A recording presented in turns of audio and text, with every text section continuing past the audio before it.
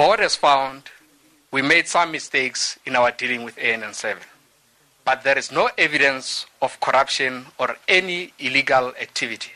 We acknowledge that we should have looked into the controversies around ANN7 before public concern was raised, and this should have been escalated to the board sooner. We will not be renewing ANN7's contract, and the channel will not be broadcast on DSTV once the contract ends on the 20th of August 2018. Instead, we are going to be hosting a new black-owned news channel, and we will be calling for proposals from interested media groups very soon. In addition, we will ensure processes are put in place to highlight issues of controversy as they arise, and we will deal with them swiftly. It was instructed by MultiChoice Board to review whether appropriate procedures were followed in relation to the ANN7 contract, whether the payments to ANN7 were handled correctly, and whether there were irregularities in our submission to government on splitting the Department of Communications into two. The Audit and Risk Committee came together to review these issues on behalf of the board.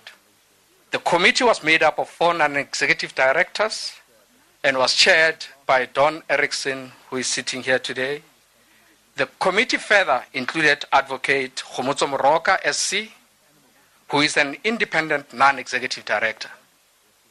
In addition, the committee sought external support from Weber Wenzel, who gave us legal advice on lobbying and contracts, and we also had an independent audit firm assisting the committee. This was to strengthen their work and verify the findings.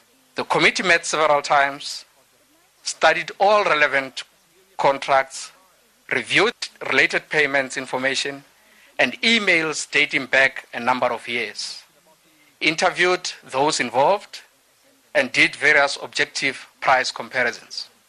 The committee made findings and some recommendations. These findings were supplemented by further recommendation from the MultiChoice management and the board. The mistakes highlighted were, firstly, the failure to do a comprehensive due diligence around ANN7. Secondly, not raising concerns about ANN7 and its associates as they came to light. Instead, waiting for the public controversy to take hold.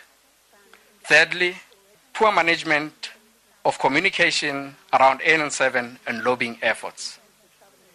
It was also found that the commercial terms of the contract were within acceptable parameters associated with the establishment and the cost of producing a news channel.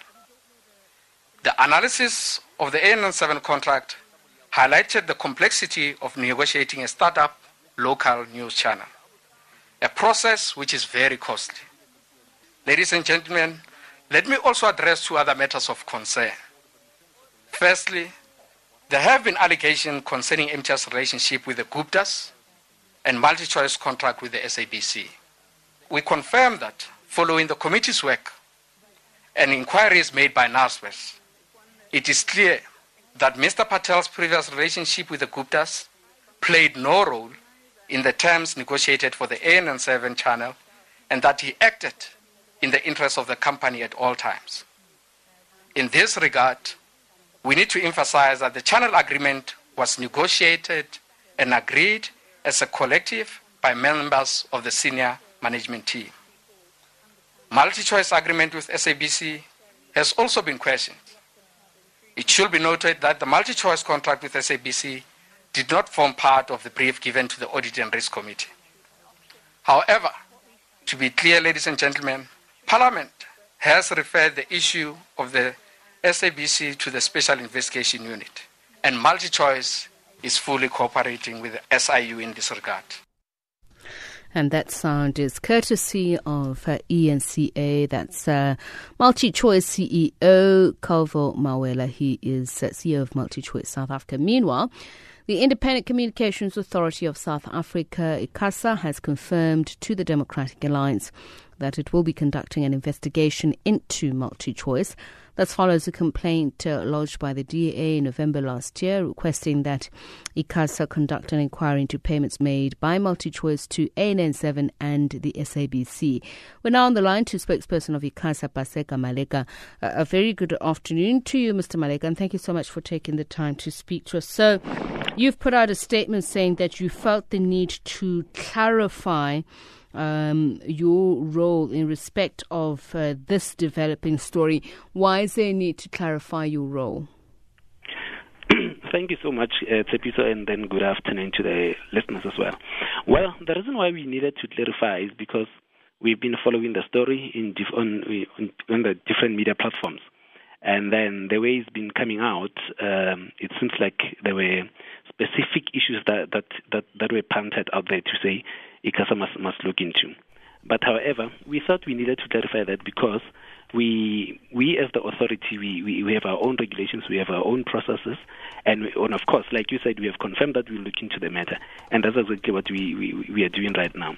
So when you say there seems to be a specific narrative that is being pushed for in the media, what is this in reference to? Well, some of them are, there's been issues around investigation of payments and kickbacks, all those kind of things. So we thought we needed to clarify those and come out there to say, as the authority, we are going to deal with the complaint as it came to us. Like, for instance, we asked to obtain the contracts from MultiChoice, between MultiChoice and SABC and MultiChoice and ANN7. So that's exactly what we are going to do. So based on those contracts, we'll obviously look at the contracts and review them as the authority and then make a decision to the ICASA Council. So that's one thing that we needed also to clarify. So before you go to the other issues, so are you saying what's come out now in this decision that MultiChoice has made, even though that they expressly say there's no irregularity, but more pointedly to the request by the DA, that it does not in any way include these allegations of kickbacks for contracts?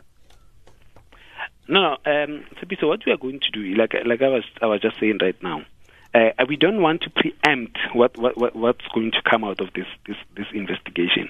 So we have to take this issue step by step and request the contracts, look at the contracts. If we feel, or after reviewing the contracts, and we believe that MultiChoice has contravened its license conditions, is then that we will take them. Then we will be able to take the matter further. So that's what we're trying to clarify there. So instead of us talking about kickbacks and talking about payments and all those issues, it would be unfair for ICASA to do that. So it's better to look into the issues and determine whether there are issues of non-compliance and deal with those issues of non-compliance. Perhaps what I don't understand is why you feel you need to step out now and say we're clarifying. What are you clarifying? Because there is a request before you to investigate, according to the statement that you've put out, the relationship between MultiChoice, the SABC and Africa News Network, and you yourself have said that you are going to request certain corresponding documentation. So perhaps I'm a little slow or a bit dense here. Why is there a need to clarify this? So it's important that we clarify this because in our letter that was sent to the DA, we did mention the fact that their complaint has been received and it received consideration from ICASA and it has been referred to the compliance division for investigation. That's what we mentioned in the letter that we sent to them. So right now, and then we've also come on record in some other platforms to explain exactly that we confirm that we are going to do the investigation. But now, what we've been reading in the news in different platforms was that ICASA is now going to investigate the payments and all those issues that are being mentioned there and the kickbacks. But we did not say we're going to do that. We said we're going to do the investigation into the issues that were raised in the letter. That's why we thought we needed to clarify to say if there are issues that are of non-compliance, we are going to deal with those specific issues in terms of. So what you're saying is that it's a broader investigation which may include issues that are being raised, and that is of allegations of corruption or irregularity. So if you happen upon them, you would not necessarily sidestep them and say we're not going to investigate them because they're in the part of the public discourse that is ongoing at the moment. We are going to investigate the issues of non-compliance. And then all those issues that are outside of our jurisdiction, we will obviously, when we write our report, we'll obviously outline those issues. That's why in our statement we're also saying that the council will make a decision, and appropriate action will be, if there's an appropriate action that needs to be taken, it will be taken. It will be taken. If there is no specific action that needs to be taken on a particular issue, we'll definitely also mention that as well. So this process hasn't started. It will be starting probably tomorrow or so. We'll be sending the letter to MultiChoice to respond to some of the issues that have been raised by the DA and then take it from there. As the regulator, are you saying should issues of corruption or maladministration or irregularities come before you in the process of you determining if there were matters of non-compliance in respect to MultiChoice's license terms and conditions as well as applicable regulations, you would not investigate them? Are you saying they're outside of your purview? No, what I'm saying is that we'll look into the issues that were raised, and obviously we'll send the copy of the complaint to MultiChoice for MultiChoice to respond, and also get that, because in that correspondence there's a request for copies of the contracts. So that's exactly what we're going to look at. We're going to look at that issue as per the complaint itself, and then anything that has to do with non-compliance, we will take it further. But anything that has nothing to do with, or that is outside of the jurisdiction of ICASA, after reviewing all the documents that we receive, then we'll also make that publicly available. Very briefly, what is outside of your jurisdiction? That's what we're trying to understand. Are you saying issues of corruption, maladministration, or irregularities are outside of your purview?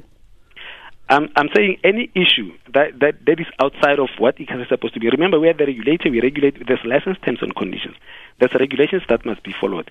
If anything that has to do with the license terms and conditions and regulations is picked up from our own investigation, we will take those issues further because they are relevant to the regulations or the license terms and conditions.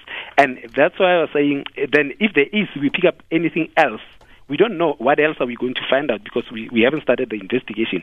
If we pick up anything else, then we will make that publicly available as well, to say these are the issues that we'll definitely look into, but this one we can't because our law does not allow us, or is outside of our jurisdiction, and advise what needs to be done in terms of the next step. Thank you very much, Paseka Maleka, spokesperson for ICASA.